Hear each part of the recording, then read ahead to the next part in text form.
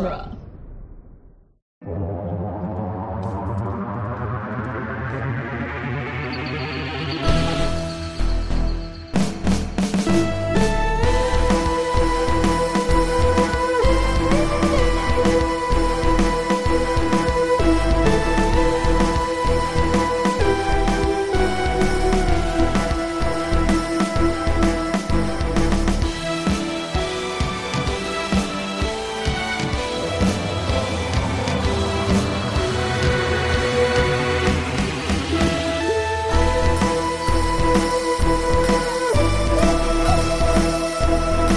Doctor Who, The Long Way Around, the weekly podcast where we review, discuss, and recap every episode of Doctor Who, one doctor at a time.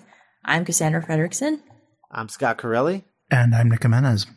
And today on the show, we'll be discussing Vengeance on Varos, the Sixth Doctor's third story. And what a story it is. Oh, boy, are we. Philip Martin wrote this story. And Philip Martin was a guy who wrote a bunch of things. He did episodes of a show called Z-Cars and a show called Shoestring. And he created a series called Gangsters, BBC series, and wrote a feature film. He was an actor in a feature film called The Loneliness of the Long Distance Runner. So the guy was like an actor / writer, and he had actually been invited by Christopher Bidmead, the previous script editor, to write for Doctor Who back in 1980. And he turned it down because he thought Doctor Who was stupid. This was during the, I think this was like the tail end of the Fourth Doctor. This would have been, or very beginning of Fifth Doctor. And then after being invited, he actually watched the show and started to be sort of intrigued by the idea that, one, his daughter watches it, which he liked because she doesn't normally watch the things that he does because she was, young. And two, he liked the idea that it allowed him to use science fiction as a way of metaphor, like he had thought of this himself, as if that had never been the case before now. But he was like, "Oh, it's amazing! You can use these science fiction elements as a metaphor for things that are going on in the real world." Just for reference, this came out in January of 1985. Right. The Twilight Zone was like the 60s. So, and it was happening before that even, but come on, the Twilight Zone. So anyway, so he called up the Doctor Who office and he was like, "Hey, so, that job's still open?" And luckily the new script editor, Eric Sayward, was a big fan of Gangsters and of Philip Martin. So Philip Martin's cocky call to the BBC office actually worked out. So he calls him up and he's like, "Hey, look, I want to do this story. I want to do a Doctor Who story about video nasties." So video nasties, for those of you who don't know, this stupid thing happened where there was there's an organization called the National Viewers and Listeners Association in England. And this woman, Mary Whitehouse, who ran it. And the creators of this movie called Cannibal Holocaust. Do you guys know what Cannibal Holocaust is? I do. I am a fan. Do you, Cass? No? I don't. Okay. So Cannibal Holocaust was this movie that was made to be real. Like they were trying to make it seem like it was real, and like the gore was more realistic than it had ever been before. Now you look at it and it's laughable. But at the time, it was about like white people going to like a tribe and they're all cannibals and they eat all of these guys' penises and things. Like it's messed up. It's an Italian horror film. Okay. And it's really cheesy now when you watch it. It's like he's eating a hot dog. Like it's not. It's ridiculous. It's sort of like when you watch Texas Chainsaw Massacre and you're like, wow, like country has outlawed this movie, you know? Yeah, right. So the filmmakers behind Cannibal Holocaust, they call up Mary Whitehouse, or no, they wrote to her anonymously, complaining about their own film in an effort to boost like publicity and sales. Oh my God. Because they thought, oh, well, we'll write to her. She'll throw a big stink about it. And then everyone will want to see our movie.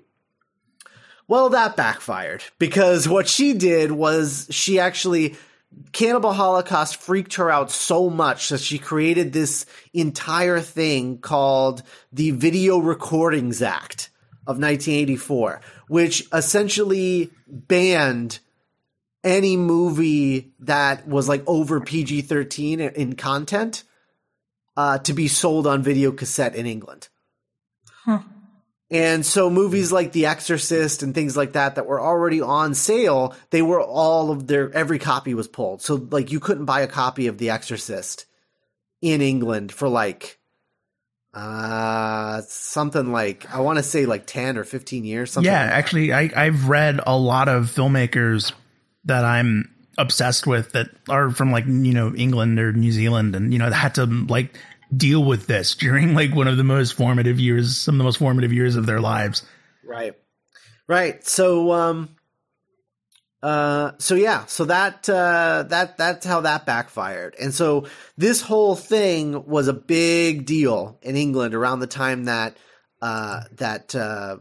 Philip Martin was writing this story, and he wanted to write a science fiction story about video nasties, and he wanted to discuss like violence and gore in popular entertainment and whatnot. I guess it would have helped him to have an angle rather than just presenting it as a thing. I don't know what the purpose of this story is, but we'll get there. So he submitted his idea. Kill the moon. Cough, cough. Yeah. He right. He also submitted the story to Eric Sayward. Sayward loved the idea. Because of course he did.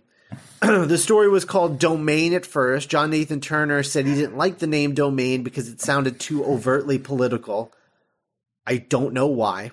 But for some reason, Domain was nixed by John Nathan Turner, and instead it turned into a story called Planet of Fear, which was then changed again because Planet of Fear was too close to Planet of Fire, and so it turned into Vengeance on Varos. If anyone can tell me what the vengeance is, I would appreciate it, because I've seen this story probably 3 times now. I still don't know where the vengeance is. Yeah, I don't know either. Okay. I guess alliteration. The vengeance is in the alliteration. Maybe it's what we're about to do. Possibly. Possibly. So then, Syl was a sort of like the big bad of the episode, the main antagonist of the episode, and they needed to cast man. Right. They needed to cast Syl, the little poop monster guy, and they cast. Let me see, where did his name go? Nabil Shaban. Is his name. And what's interesting about Nabil Shaban, and this is, I mean, it's bless his heart, but he actually, the BBC office, the casting office, was very familiar with Nabil Shaban, because Nabil Shaban was a massive, massive Doctor Who fan, and had every year both submitted a story idea entitled Invasion of the Viridians, and had called up the casting office in hopes of playing the Doctor and the Master. Wait, he submitted the same script for years? Yeah, the same story idea. Okay. I just want to make sure I was here. Okay. Yeah. Well, because he just thought, oh, well, they're just booked this year. So, but they obviously want this because it's great. Of course. So, yeah. So I'll just submit it next year. It'll be fine. They didn't want it, as it turns out. But he also wanted to play the Doctor at some point and the Master as well. He was like, I'm not picky, either one. It's the Doctor or the Master. Sure, either one. And then when they finally call him, they're like, look, we're not taking your story idea. You can't play the Doctor or the Master, but we do have this character named Syl. And he was quoted as saying that he was very intrigued by the prospect of portraying such a complex villain. Okay. Yep. And so he took the role. And then as production started, they had to stop halfway through production because Nicola Bryant had a terrible allergic reaction to feathers being glued to her skin. And so after they shot that scene, they actually had to take, looks like 7 days off before returning to film the rest of it. So that happened. And also Sean Connery's son is in this and doesn't really talk. Oh. Jason Connery is the guy, the blonde dude in part 2 who like doesn't really talk a lot. Oh. Yeah. The kind of like dumb hunky guy. Yeah. Sure. Yeah, that's Sean Connery's son, Jason Connery. Nice. You know what's crazy? He's probably like old now. Yeah, he has bald head and he's got a goatee now. Yeah. Sean Connery's still alive. Yeah, he is. Not doing much, but he's alive. He's golfing. Yeah, he's probably golfing. Probably gardening. I picture him gardening and just cursing constantly. Hello, Scott. In the garden. So you finally found me. I shan't read your script. So yeah, I think that's pretty much it. I have watched the story 3 times and I really am happy that this will be the last time I ever have to watch it. And I don't understand what he's trying to say about the video nasties. Like, I understand the history of the video nasties. I understand that it was like this crazy time in England for pop culture. Yeah, censorship and all that. Yeah, censorship, everything. I don't understand what this story has to do with that, other than just like people enjoying violence. So was he like pro the ban? Because that's how this reads to me. Yeah, it kind of reminds me of like, and I'm not talking about Black Mirror. Black Mirror is an example of this being done well, but it sounds a lot like when you watch like an episode of something, like let's just say you were watching like an episode of Doctor Who today, and the thesis statement of the episode was phones. Right. Like, ain't it just kids and their phones? Yeah. Well, no, even that's an argument. Sure. But phones is correct. Yeah, phones. Phones. Apps. Yeah. Like, imagine, the thesis statement of this episode is violence on television and the people who watch them. Yeah. Like, oh, okay. Sure is a thing. What's the argument? Like, that's not a thesis statement. You can't write a paper about that. Yeah, it'd be like if you were watching an episode of Doctor Who and like the villain had a laser called like the eye laser with a lowercase I. Yeah. And you're like, okay, like right. It's like all of those freshmen in college when they write their first paper and they just write it about the subject, and then you get your paper back and you're like, why did I get a bad grade? And the professor was just like, you didn't write about anything. And they're like, no, I wrote about all these things. You're like, yeah, but you didn't have anything to say about it. You just stated a bunch of facts and then you walked away. That's not a paper. It's very like guy in your MFA class trying to like be deep. Right? Yeah. Yeah. This is just like, and what's sad is like, it wouldn't have taken much to make all of this, the violence in this story worth it. because all he had to have is an argument, one way or the other. Like, even if he was pro video nasty, whatever, at least it's an argument to be making, you know? Sure. Like, but he's neither for or against it. It's just a presentation of elements of the video nasties as metaphor, but there's no argument behind any of it. It's just a presentation. Yeah, and like it's like me describing what video nasties are as a metaphor. Like if I did that, but instead of explaining what video nasties are, I somehow used an ice cube tray to explain what video nasties are, and then just stopped. Yeah, about it. Like, you know, it is. I guess it's. I mean, yeah, but like when I think about science fiction with like a message, like for example, The World's End has like a very nuanced, layered, complicated position on like the topic of gentrification and like starbucking, you know, is a phrase that's used.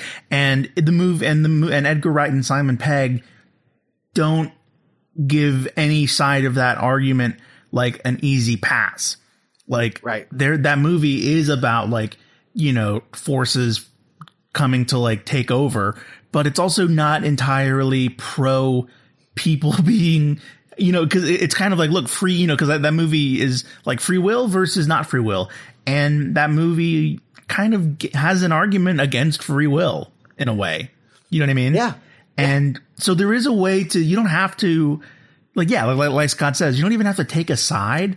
Just think about it. I don't know, or like make us think about it. Well, they even in The World's End, it's they don't take a side, but they make the characters take a side. Yes, like the characters definitely have opinions. Right. And that's what you have to do as a writer. But this guy doesn't do that. Yeah. And what I'm saying is Philip Martin, not good. Not a good writer. Like, what does the doctor think about this? You know? I don't know. He's too busy shoving people into acid to have an opinion. Yeah, I'd be interested to hear, not this doctor, but I'd be interested to hear like a doctor comment on like censorship versus like violence in the media.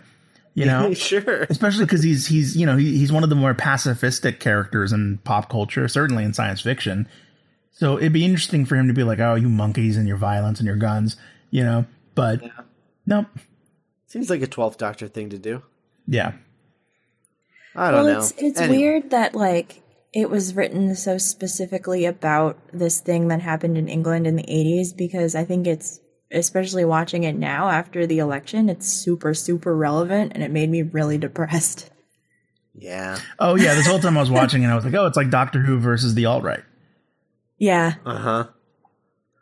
Which is like, that's more of an argument, and he didn't even like intend that to happen, so. No. Yeah, and then that's the thing is I just don't know what this story's about. Just really don't. It's about a slug monster. It is about a slug monster. And he laughs with his tongue. Ugh. Man, I hope that guy had fun being on the show. Yeah, that's true. Well, he gets to be on it again. Yeah, he comes back.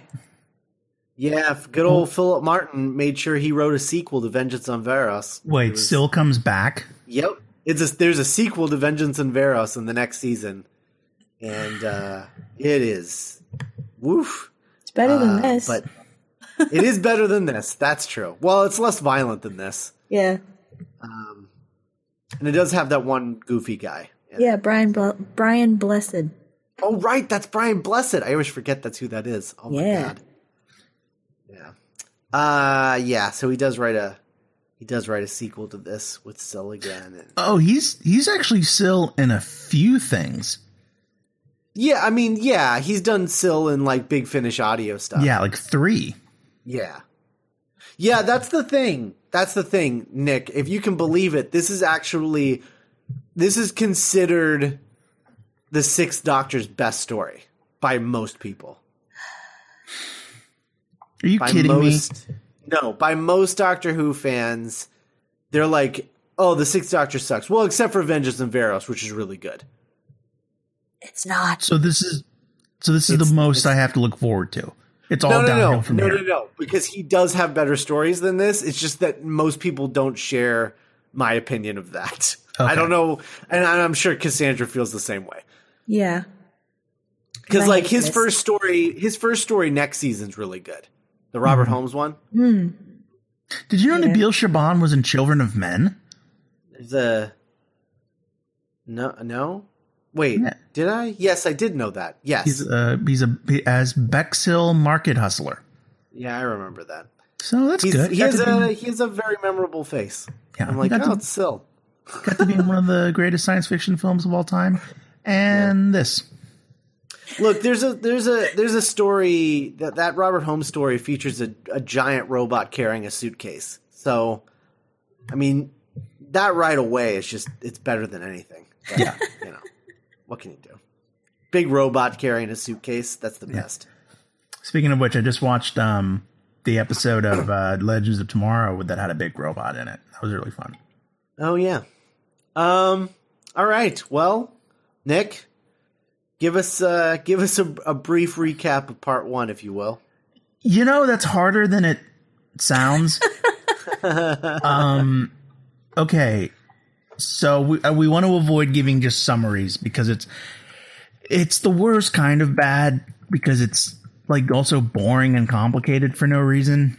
It's kind of like I imagine being a teacher and reading like a really bad essay that's also like 10 pages. Yeah. Like really you couldn't make it short. You had to BS for anyway. Well, just tell us the 2 separate storylines that are going on, and then what happens when they converge. I mean, that's really all you need to know. Oh, sure, of course. Yeah. So on the planet of Varos, which I pronounce it with the long A because that's how I am. So on Varos, so they're publicly torturing this rebel, who believe his name was John Dar. John Dar. That's Jason Connery. Oh, that's Jason Connery? Yeah, he's through the whole story. Oh, okay. I thought you meant like the buff Nazi in the second part. Yeah, that's who I was imagining. Isn't that the same guy? No. That's not John. No. Yeah, the guy that escapes with the doctor and Arita. That's John. Yeah, Dar. that's John Dar. I thought you meant like the random guy that shows up in part 2 that helps the governor out. Oh no, John Dar. Oh. Okay. All right, that's cool. So the first thing you see is Sean Connery's son being tortured, and shirtless, and good job, boy. You make the family proud. Oh, I'm sure he talked to his dad, and he was like, "Hey, I'm going to get strapped to a table and shot with a laser. Can you tell me something about that?" He's like, "Oh boy, let me tell you. Gotta drink a stiff cold one before they strap you down." I have a lot of experience. You can sleep with the crew, but don't sleep with agents. Anyway. Thanks, Dad. You're the best. Now go do Thunder. Wait, this is the 80s. He was already done. No, he was about to do Highlander, right? No, never say never again. Right, yeah, the one that he came back and it was really sad. Yeah. But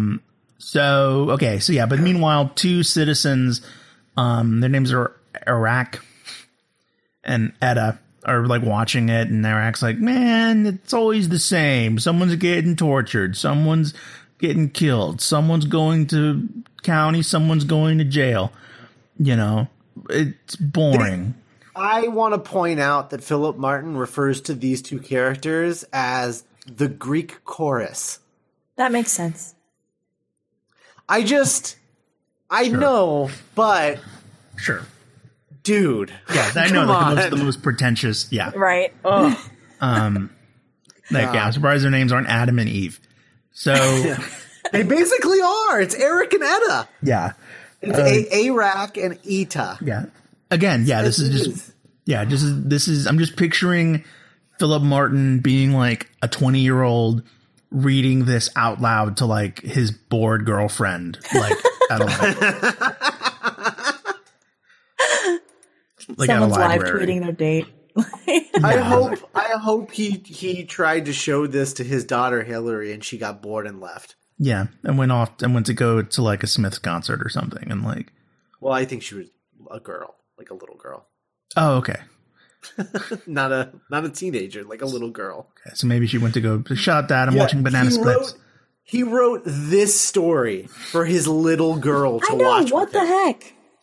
Like no, like again, like really, again, boring, not fun, violent, not a lot of strong female characters. Yeah. I mean, really, when Etta is your strongest female character in the story, probably tells you a lot about your writing of female characters. I continue to mostly want to reach into my laptop and pull Perry out of the TARDIS. Yeah. So the Six Doctors repairing the TARDIS. It's like there's been electrical fires and power failures, and like they're just everything's messed up in the TARDIS, and then the Sixth Doctor's like, my father will hear about this. He doesn't say that, but I just always picture him saying that. He has a real my father will hear about this voice, the Sixth Doctor. Yeah, he does. Because he's kind of prissy. Yeah, that's the word. Yeah, he's very prissy. Yeah. Because he looks like a fancy cat. Yes, yeah. Because, like, McGann was very regal, but Baker's very prissy. Yeah, like a fancy cat, like a tabby little orange cat. Well, I see like a fluffy white cat. Like a Persian?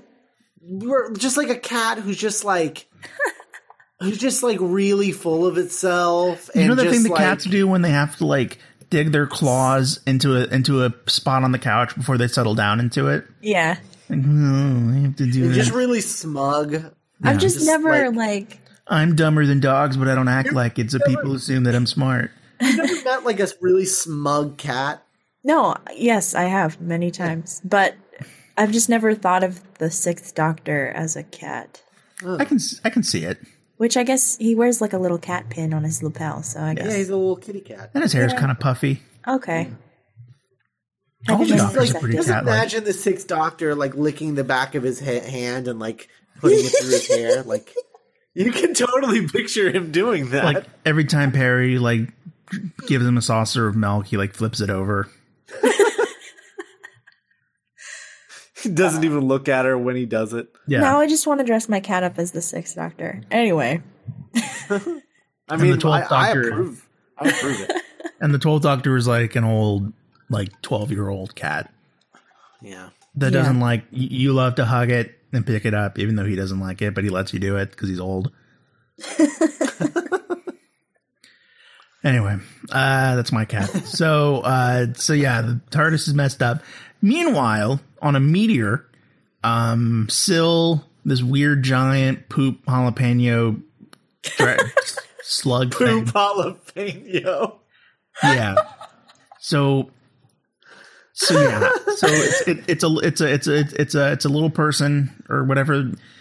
But pretend I said the right one. I don't know if that one is, but and he's like, I guess he's like sitting, right? Because it's his real face, but then they built the suit and put it on him. So it looks kind of like imagine like a little mini Jabba the Hutt. But then with gills and fins and stuff. Yeah. But then and the actor is Yeah, he's like sitting on a fish tank. Yeah, and like the actor is clearly like behind a table. Yeah. Right. He's supposed to be inside the fish tank, but that's how it was written in the script. Oh. And then they got it on set, and they were just like, I mean, I don't know how to do this. Yeah, we can drown him. Yeah. This isn't the Wizard of Oz. We can't just drown him. Just build him a little platform, and he'll sit on top of it. Mm-hmm. It's like, well, then why does he have a tank? Whatever. Yeah. So stupid.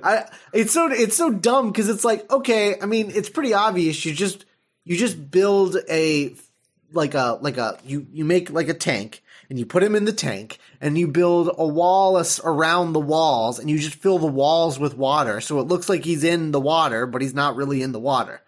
Mm-hmm. Like, come on. Yeah. I don't understand what's the problem. Mm-hmm.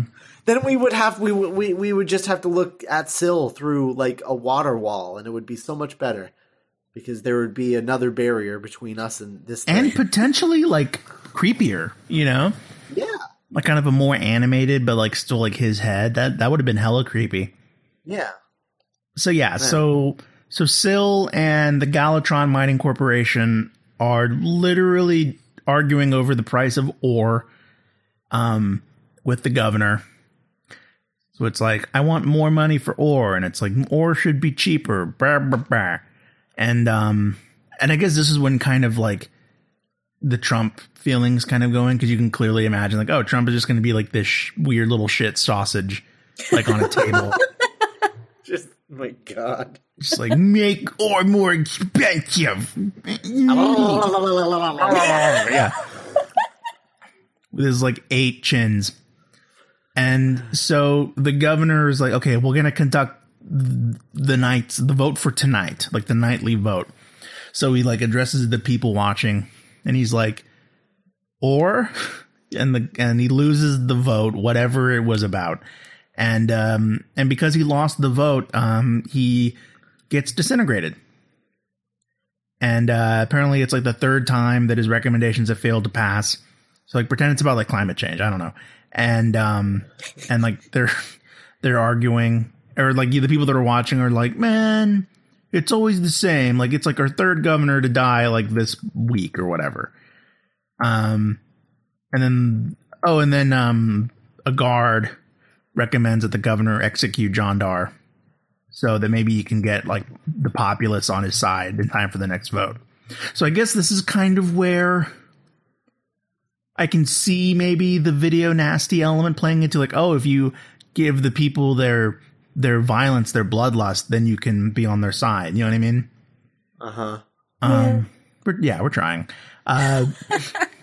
So meanwhile, poor Perry is like, hey, I found the manual. And the doctor's like, no, you didn't.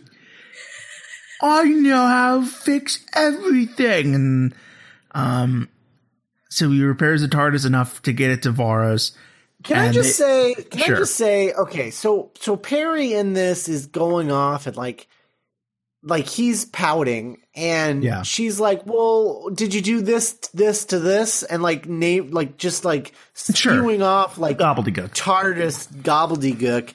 And Arglemark. I just like, I know that this is like she okay. This is only her 4th trip in the TARDIS. Yeah. Period. As a companion. Ever. Yeah. Ever. Because she got picked up and then got picked up in Planet of Fire, goes to what is it? Caves of Androzani. Yeah. Peter Davison regenerates, turns into Colin Baker, Twin Dilemma, story we watched last session, and now this one. That's all she's done in the TARDIS. How does she know all of these things? And how does she know more than the Doctor does? I mean, she's got to do something when she's like alone in her room crying. I mean, maybe she's like, maybe she's trying to like, maybe she's like trying to find, maybe if she's like, maybe if I learn enough about the TARDIS, I'll find a way to escape. That's messed up. She just wants to escape. Yeah, that's what I would do. You mean I get to hang out with Peter Davidson once and then I have to hang out with Colin Baker? Yeah. Oh, Colin Baker. So yeah, so yeah, they arrive right before John Dar is going to be executed. And then they think that the TARDIS is like a hallucination caused by something called the Punishment Dome, which we'll find out more about in a bit. They exit the TARDIS and like everyone just thinks that they're hallucinations. And so yeah, so they help John Dar. I almost called him Jaundice. And then they're rescued by someone named Rondell. And he has things he's killed. And so then they run in with more guards, and the Doctor gets separated and arrested, and they make him walk through like a desert. And it's like a form of execution. And then while he's walking through the desert, he starts to have like a heat stroke and he collapses, and that's when the episode ends. Mm-hmm. Good times. Good times. Good times had by all. Good times. Indeed. Tune in next week. Part 2.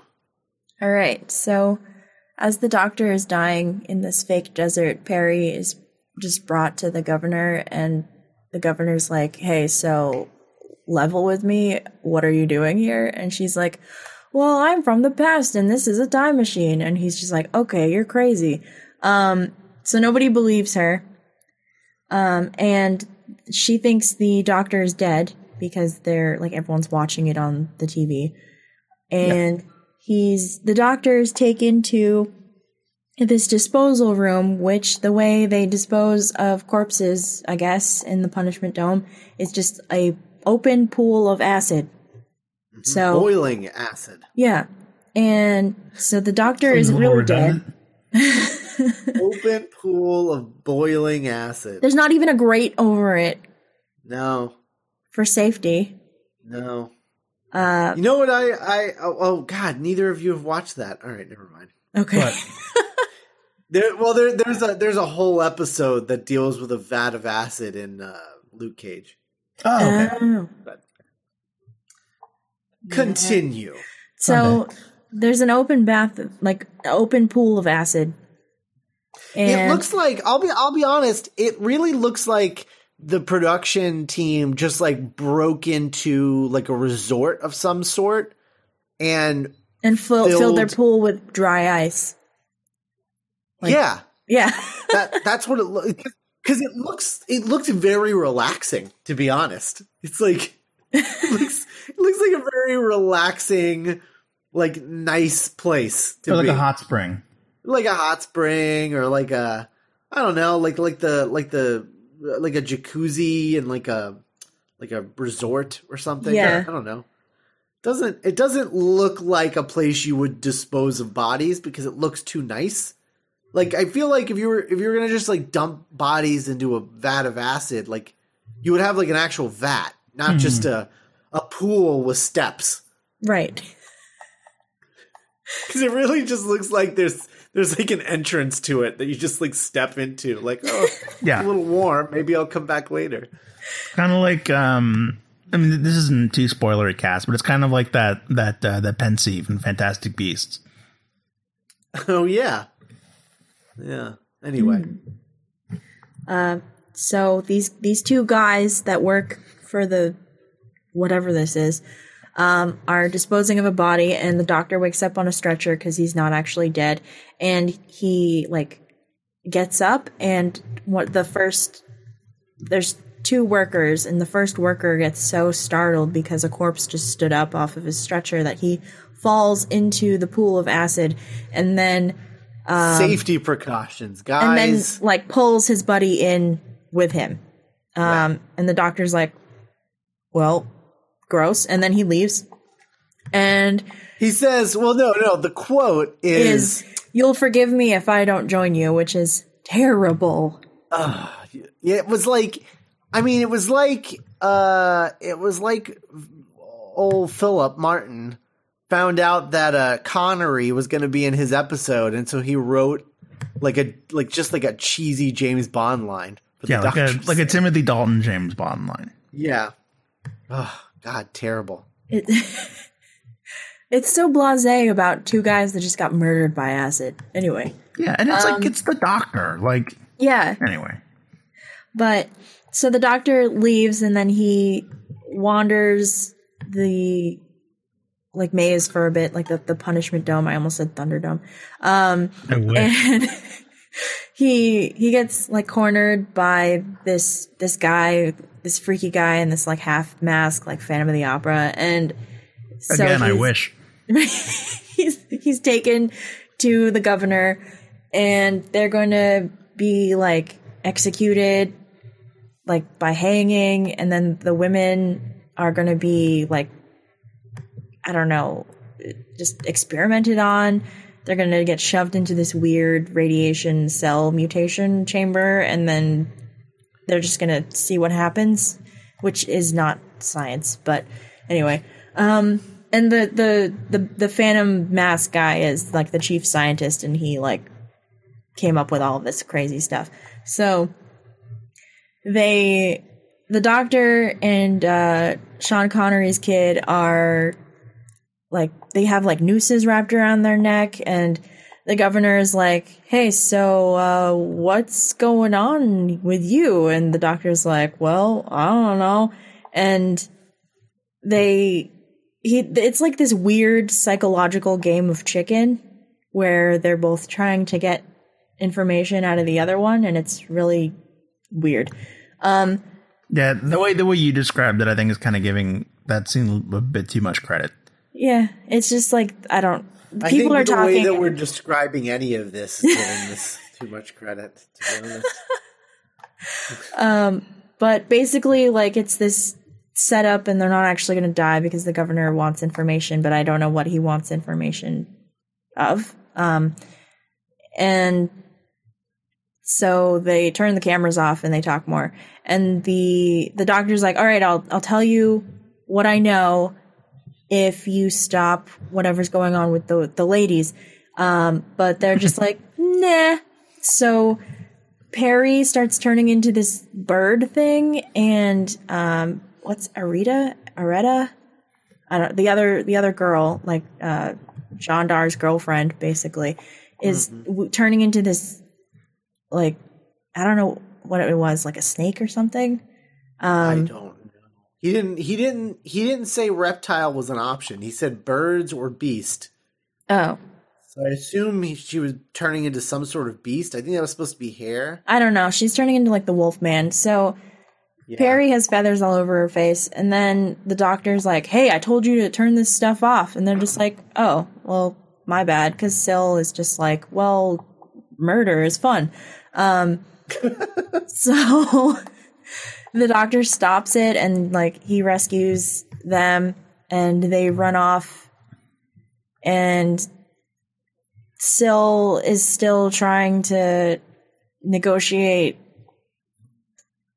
prices for his stupid company or whatever, and the doctor and John Dar and the two girls steal a golf cart for some guards, and they go into like the punishment dome thing, and there's like another vote, and one of the guards, I guess, just shoots the thing that's killing the governor, and the governor runs away, and Perry's there, and they just like go to find the doctor. Yeah. And the doctor is like chasing. We haven't even gotten to the cannibals yet. No, yeah, we're about to. The doctor in the maze. There's like these two old guys in diapers who eat people. So they get chased by those guys. Kind of a weird male version of It wasn't Paradise Heights. What was that episode called? What about the hotel? The one that was like Paradise Towers. Yeah, Paradise Towers. Remember those two old ladies? Yeah. Anyway. Yeah, that's true. Also, I mean, it's got to be the fact that there are cannibals in this has to be a reference to Cannibal Holocaust, right? Oh, yeah, it was so in the zeitgeist back then. Yeah. That's yeah, he was probably like, "Well, I have to put cannibals in this." Tee. Yeah, it'd be like, no, they're eating people. It'd be like now, like, oh, vampires, right? Aren't those annoying because girls like them?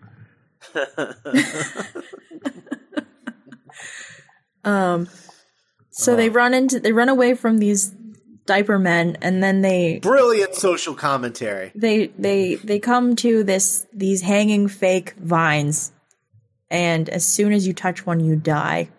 So it's like this very, very precarious, deadly game of limbo, and you just have to like not touch the fake plants. And it's like, you know, when you were a kid and your parents took you to a boring place and you had to like make your own. It's like the floor is lava. Yeah. We're like, oh crap, we're at this Home Depot for 2 hours. I thought you were gonna say, you know, when you're a kid and your parents take you to a really boring place, that's this story. Yeah, that could work also. Like, oh man, Dad has a doctor's appointment. We're gonna have to go home. There's no kid magazines here. There's no toy section here. Guess we'll pretend the tools are lasers or something. Oh God! You see, the tendril vines represent the tendrils of the woman who runs the campaign for the Video Nasties, and how if a movie is touched by her tendrils, it immediately dies. Yeah. Metaphor. Had Margaret Thatcher already left office by the 80s? I think so. She was around in the 70s, right? We're exposing her. This is why British listeners don't like us.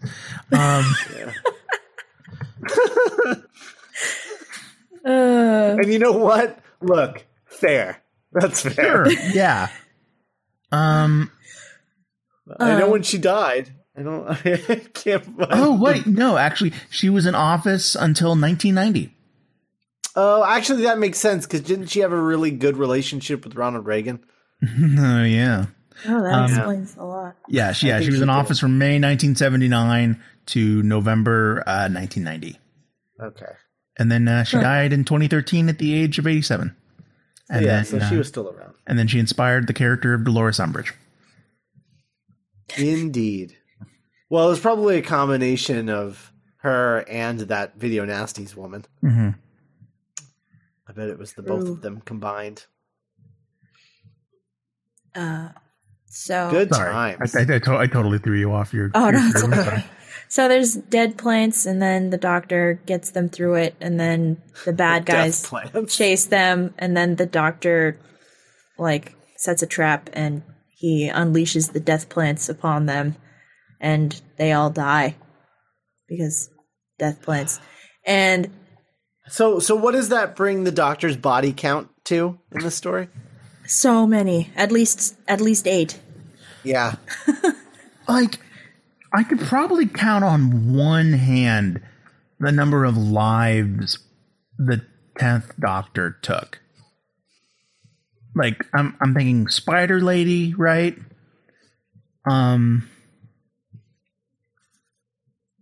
Yeah, again, it's weird that the Doctor is killing people. Mm-hmm. Yeah. Here's something fun before we wrap it up. Because I just love this. So the Radio Times, being a prominent magazine overseas, sure, there was a full-length ad for this story, and it was just a huge picture of Syl. That's what I was hoping you were going to say. And it said, and the caption said, "Syl, period. Bad news for the Doctor? ? BBC, 5:20 p.m. Doctor Who. Friend or foe? Is this Syl? Bad news for the Doctor? Or the next companion? Find out this weekend. Actually, both. Yeah. Do you remember that? Do you remember that famous magazine? That famous magazine spread that Burt Reynolds did back in the 70s? Where he was naked, but he was covering his. Please don't tell me you're picturing Syl in that same. Exactly what I was. I mean, he's on a shag rug. Oh my God. There's a fire, and he's like, "Hello." Oh, so the Doctor and his Video friend nasties make their way out of the death, whatever, and they go to Syl, and the governor's like, "The jig is up," and Syl's like, "I'm gonna take over the planet," but his company gets distracted by this other asteroid they find with more ore, and then he's like, "Foiled again," and the governor is like, "So you gotta pay me whatever I want because your company said so," and Syl's like, "Blah blah blah," and then it ends, and the governor's like, "All right, no more television," and then the TV turns off, and the Doctor and Perry leave. Mm-hmm.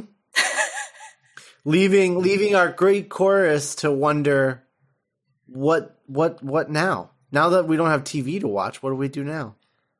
It's kind of like, Cass, have you seen Snowpiercer? I haven't yet. Okay. I was going to make a Snowpiercer joke.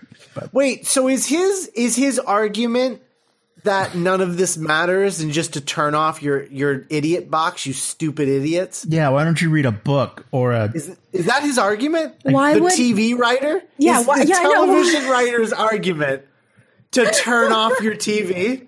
Well, you did say that he was initially very dismissive about Doctor Who. But he's a TV writer. Yeah. Is he like mainly? He wasn't like a novelist that wrote for TV. No. He was an actor Oh, right, you who told me became that. a TV writer. Yeah. Oh my God, I hate this story so much. Yeah, it's kind of like those episodes of children's shows you would watch where like the message was like, "Don't watch TV," and you're like, "But I'm watching TV." Ugh. Terrible. Yeah, not the best. Not great, Bob.